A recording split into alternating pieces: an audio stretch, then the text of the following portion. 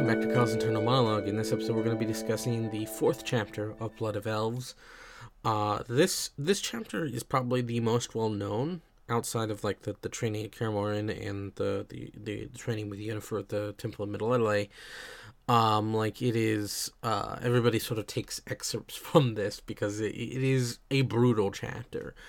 It's a chapter about what the cycles of violence does to people, what it forces people into, how neutrality and apathy is not one and the same, and sometimes is beneficial and sometimes isn't, and how trust is a hard thing to come by, and it's just a very, very good, solid chapter of really showing not only what this world is like, and introducing some important concepts for later, but also really shows the divide as Ciri, going from princess to wanderer, stranded, to become witcheress, to now becoming really her own person, figuring out where the line between all those are. And seeing that in the divide between, say, Triss and Geralt and Yarpen, and the humans and the elves and the dwarves, etc. And this chapter also really solidifies what I was talking about in Edge of the World and a few other ones, about how there is this underlying sense that no one really belongs to this world. Yarpen even says the first people here were the gnomes, and even then, now they have a very small section, but they're not really as big enough in arms about it as, say, the elves are. And then halflings showed up, and then you got the werebubs and all the other creatures, and then you got elves who only showed up 1,000 years ago, and then the humans now. And sort of who dominates this land keeps changing hands over and over and over and over, and everybody kind of is an immigrant to this land. There is no one who it truly belongs to. And everybody sort of has their own opinion on that. And we see that the elves were once very much like the humans. They conquered, they enslaved, they did whatever they could to control the land. And then, eventually, the humans did the same. And because the humans aren't able to breed faster, it was only inevitable what was going to happen. And so you have like this endless cycle on a very large scale of showing the ramifications of colonialism and imperialism, what that does to people, to not only the people living there, but the people who colonized it, and how that warps mentalities, and how that revises history and creates tensions that continue on for generations to come. It's generational trauma that is endless, and will continue to be. We see when at the one camp with the humans that there's like this guy who's like super racist. All of them should be dead. They're always being held by the half elves, and the ones who quote unquote live with us civilizedly, we should kill them all. And and then you got the reverse in the Scoia'tael, who basically have become guerrillas. They are a guerrilla warfare terrorist group, effectively, who attack indiscriminately, and as we see, more than willingly strike against non-humans just as well as humans. As far as they're concerned, if you're not with us, you're against us. You're a traitor. And they're being egged on. They're being promised these slogans and these ideas: freedom, unity, humans to the sea, blah, blah, blah, blah. It's not about freedom. It's not about anything. It's about anger. It's about revenge. And it's about just pure spite. As we see with the story of Elrond and the situation in Sherwood, the Rose of Sherwood, we really come to understand how the elves are basically backed into a corner. They were once the conquerors, then they were conquered, and they rose up, and all of their young effectively got massacred. And because their most fertile are their young, the older less so.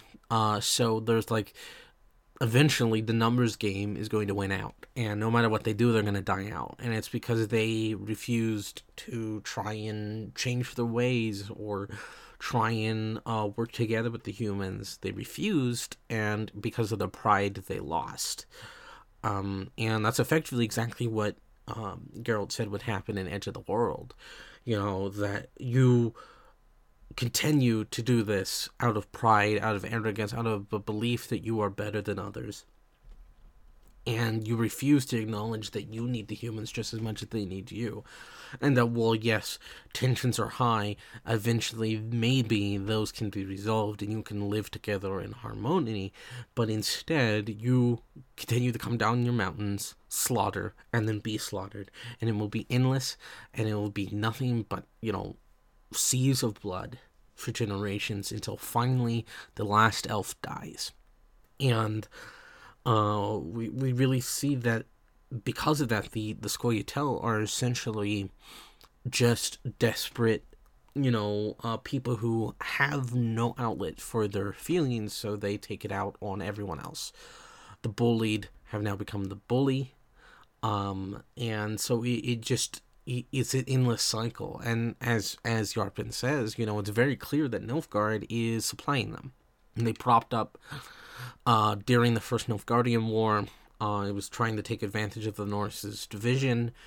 And so they are, in effect, hypocrites. They are taking slogans and ideas and weapons and all that stuff from humans to fight other humans, and even some non-humans who they believe are race traitors because they've taken another side.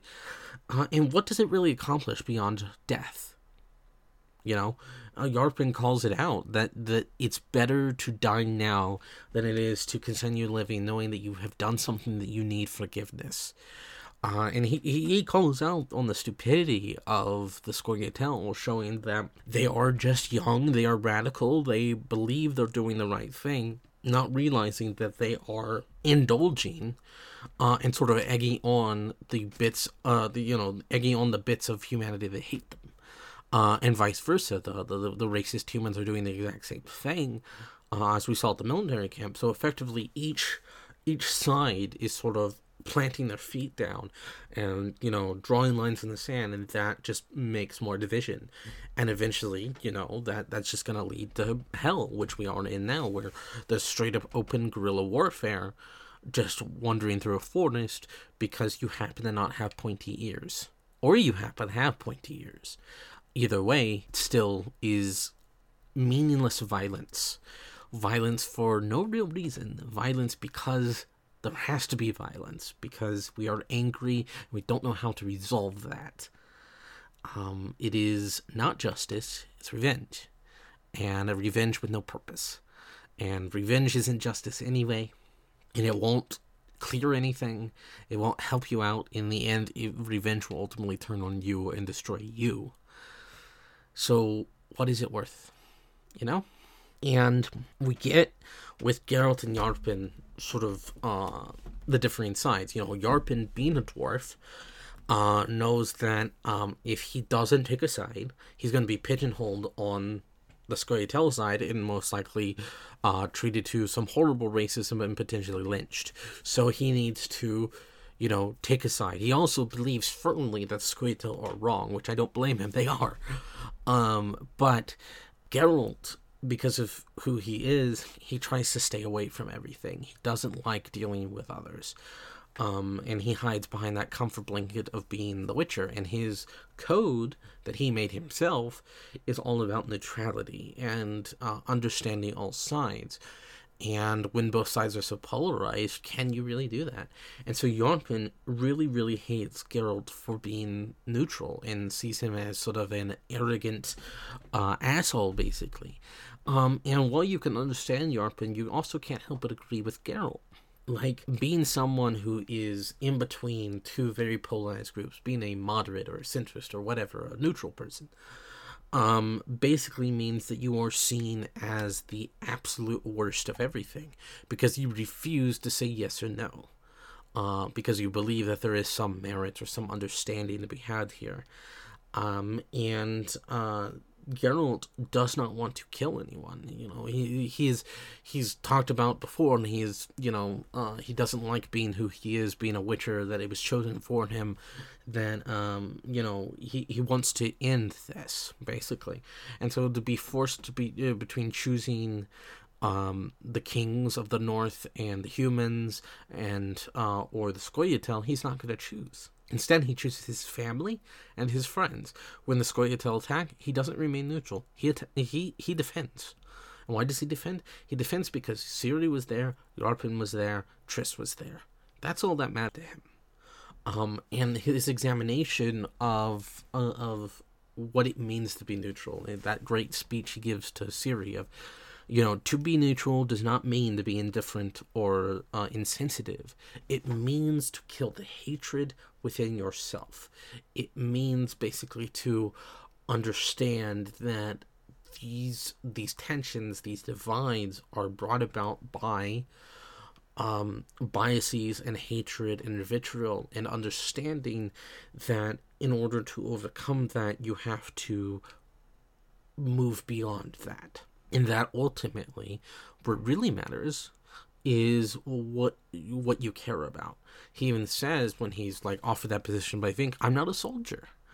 And he has that entire thing of, I refuse to take up arms to help people that, wouldn't give a care about me. I'm a Witcher. I kill monsters. I don't fight in wars over political gain or anything like that.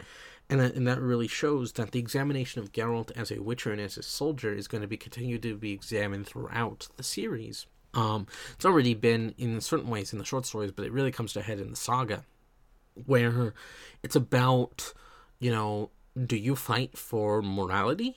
Do you fight for a banner? Do you fight for a king? Do you fight for yourself? Do you fight for those you love?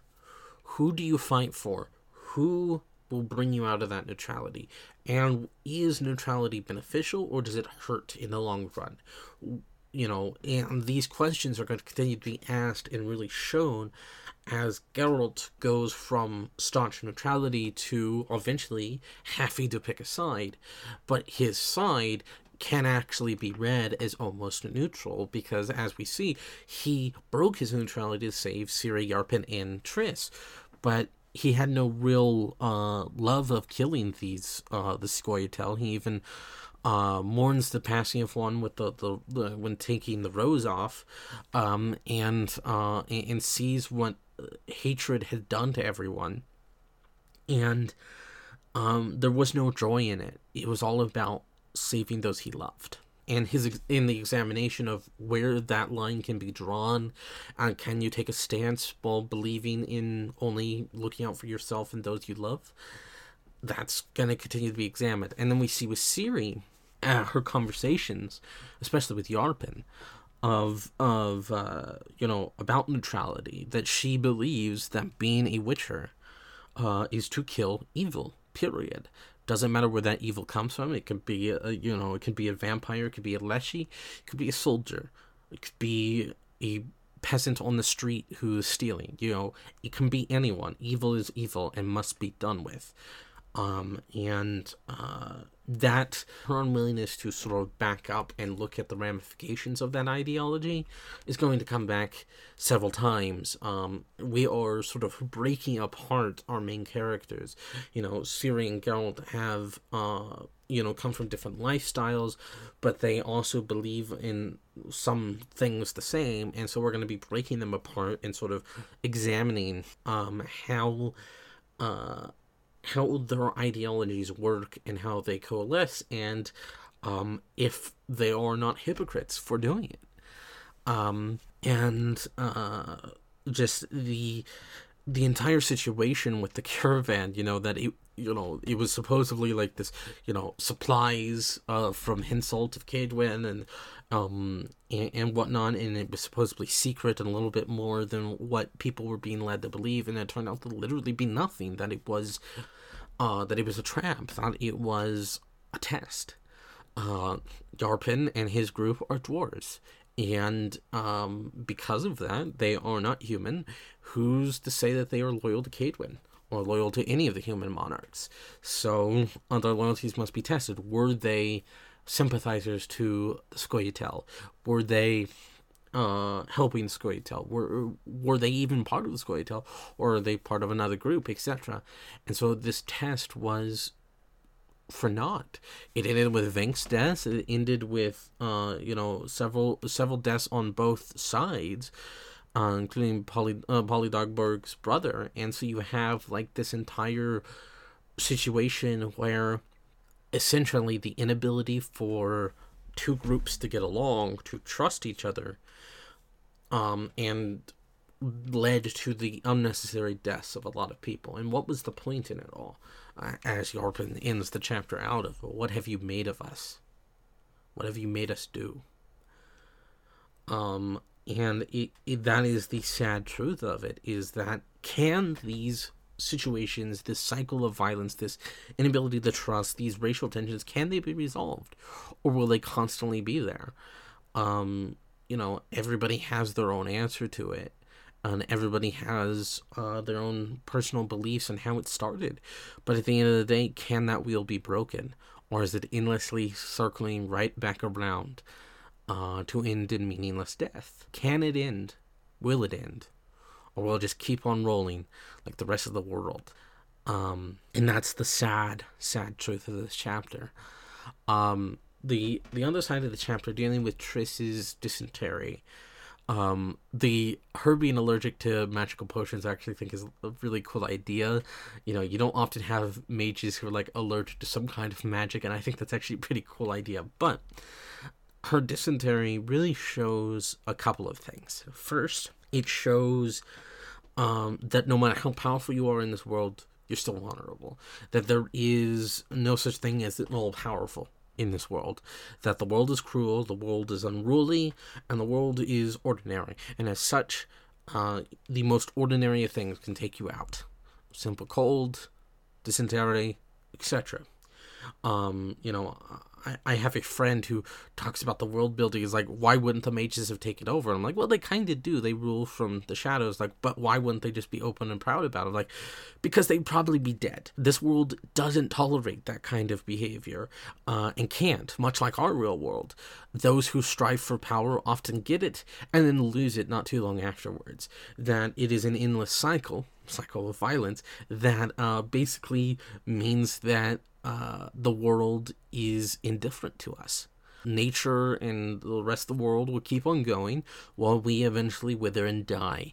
And that at some point, something will take us out. Whether it's a bullet, a sword, some random ass disease, anything can take us out. And we really see that with Triss with her dysentery, is that if she wasn't being treated properly, this could have been a very bad situation. She's a mage, but she couldn't fix herself. She's not all powerful. She couldn't cast a spell and fix it. She couldn't drink a potion and fix it. There isn't a cure-all. Magic isn't all powerful. It isn't all knowing. We live in a world, and the world doesn't care about us. Just like our real world. Tomorrow I could drop dead from anything. Random mosquito bite, and that carried some sort of disease, a heart attack, got ran over by a car. Doesn't matter. I could potentially be a very important person in this world, but I got run over by a car. The end of story. My story ends there. The most powerful person in the world can drop dead at any moment, and there is no certainty in this. And I think that's important to remember, is that The Witcher is trying to be, while also making fun of fantasy ideas and using fantasy elements, is still trying to tell a story that is relatively realistic. And because it's realistic, this world is not kind. It doesn't give a shit about us. And I think that's important to remember. This isn't Dungeons and Dragons. This isn't, mages can do whatever they want, and ha ha ha ha. No, there are consequences to actions. And the way the world works does not care. And you could drop dead at any moment from anything. And that's important to remember, that is inherent to this world, inherent to this world building. So to go, mages can do whatever, is to fundamentally misunderstand what The Witcher is about. Just period. The Geralt and Triss situation. I've talked a little bit about the Geralt Triss thing, and Triss um, is a character that, as I said a couple of chapters ago, is mainly known from the games. She has some important parts to play, but after this chapter, she kind of goes into the background until some later stuff in future books. And the entire love thing between her and Geralt.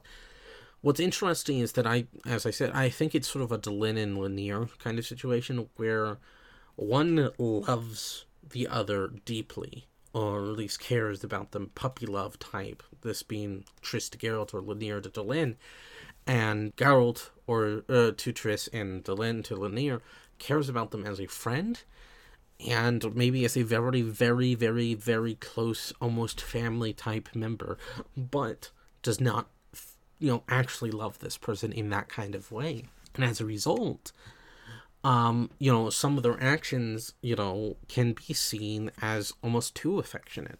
I talked about this in Babylon 5 with Delenn and Lennier, but also here, like the way Geralt treats Triss through this entire situation, the way he talks to her, there's a very clear line that, that he does not love her in that way, and he cannot love her in that way. And we have an off-screen conversation about that where he tells Triss basically that he cannot love her in that way, but he loves her as a friend, and that she still means something to him.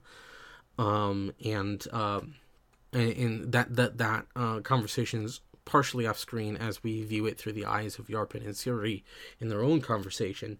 And essentially, it's about that. Yes, I love you, but not in the way that I can fulfill you. I can't even love the person I truly love that way. I'm conflicted. I don't know how to work through this, and I'm deeply sorry. But some of the things he does sort of eggs her on, and Yarpen even says, please never, young child, take affection as a sign of something more. That there is, that sometimes people have a hard time showing the way that they feel. And as a result, the signals can get mixed up. And that's perfectly understandable, and it's truly sad the way that works. Like, even in our real world, it's hard to really open up to someone and say, this is how I feel about our relationship, or the way I see you, or and stuff. And it's all about signals and understanding little small social cues and ideas, and what's really sad is that we can't be actively open about that. And oftentimes things can be misread, and that can lead to complications down the road. And I think that's truly sad. And overall, the Geralt Triss thing is not something that I care about all that much. I don't really like the character Triss all that much. Like I said, she's well written. I find her distasteful, especially in the games, and some of the later action she has in these books. So, am I rooting for her? Hell no. Am I rooting for Yennefer? Hell yeah. But at the end of the day, I can respect and understand the situation that Geralt and Triss are in, because having, it's sort of a look at, a little sacrifice, but with a deeper connection there, rather than a first-time meeting, how that longing can slowly destroy you and eat away at you. And I think that's an interesting theme to explore, and will continue to be explored throughout these books and even in the games. Overall, Chapter 4, fantastic chapter. Lots of little great moments in this, like when Geralt, just without thinking, goes, mine, Zigrin, mine. When referring to Ciri, just like immediately, without hesitation, he's the dad, the end of story, to the character interactions, to the social commentary, and all the stuff that is building. There's a lot of world building, there's a lot of, drama being set up and stuff for future things. And there are certain times that things from this chapter will reverberate onwards. Ciri's belief that witches must kill all evil. And that, one cannot remain neutral, especially, is one of the big ones. Also the entire fertility of the elves and whatnot. So, very important chapter. And overall, is very brutal and unforgiving in the way it shows us the way that, this world works. And it's a great character chapter. And like Josh said, some of these chapters can sort of be taken as almost episodic, almost short story like, and that gets less and less as the books go on. As I said, this was his first book. This is Sapkowski's first book, so that kind of shows. And this chapter is sort of the archetypical of one where it's very clearly, a single story, but it does reverberate down the line, and builds on things from before, builds on things for the future, and furthers our characters along their arc. But for the most part, can be taken separate from the majority of the rest of the book. So I shall see you next time for chapter 5, in which I'll be joined by Josh again. So I'll see you next time, dear friend. Bye.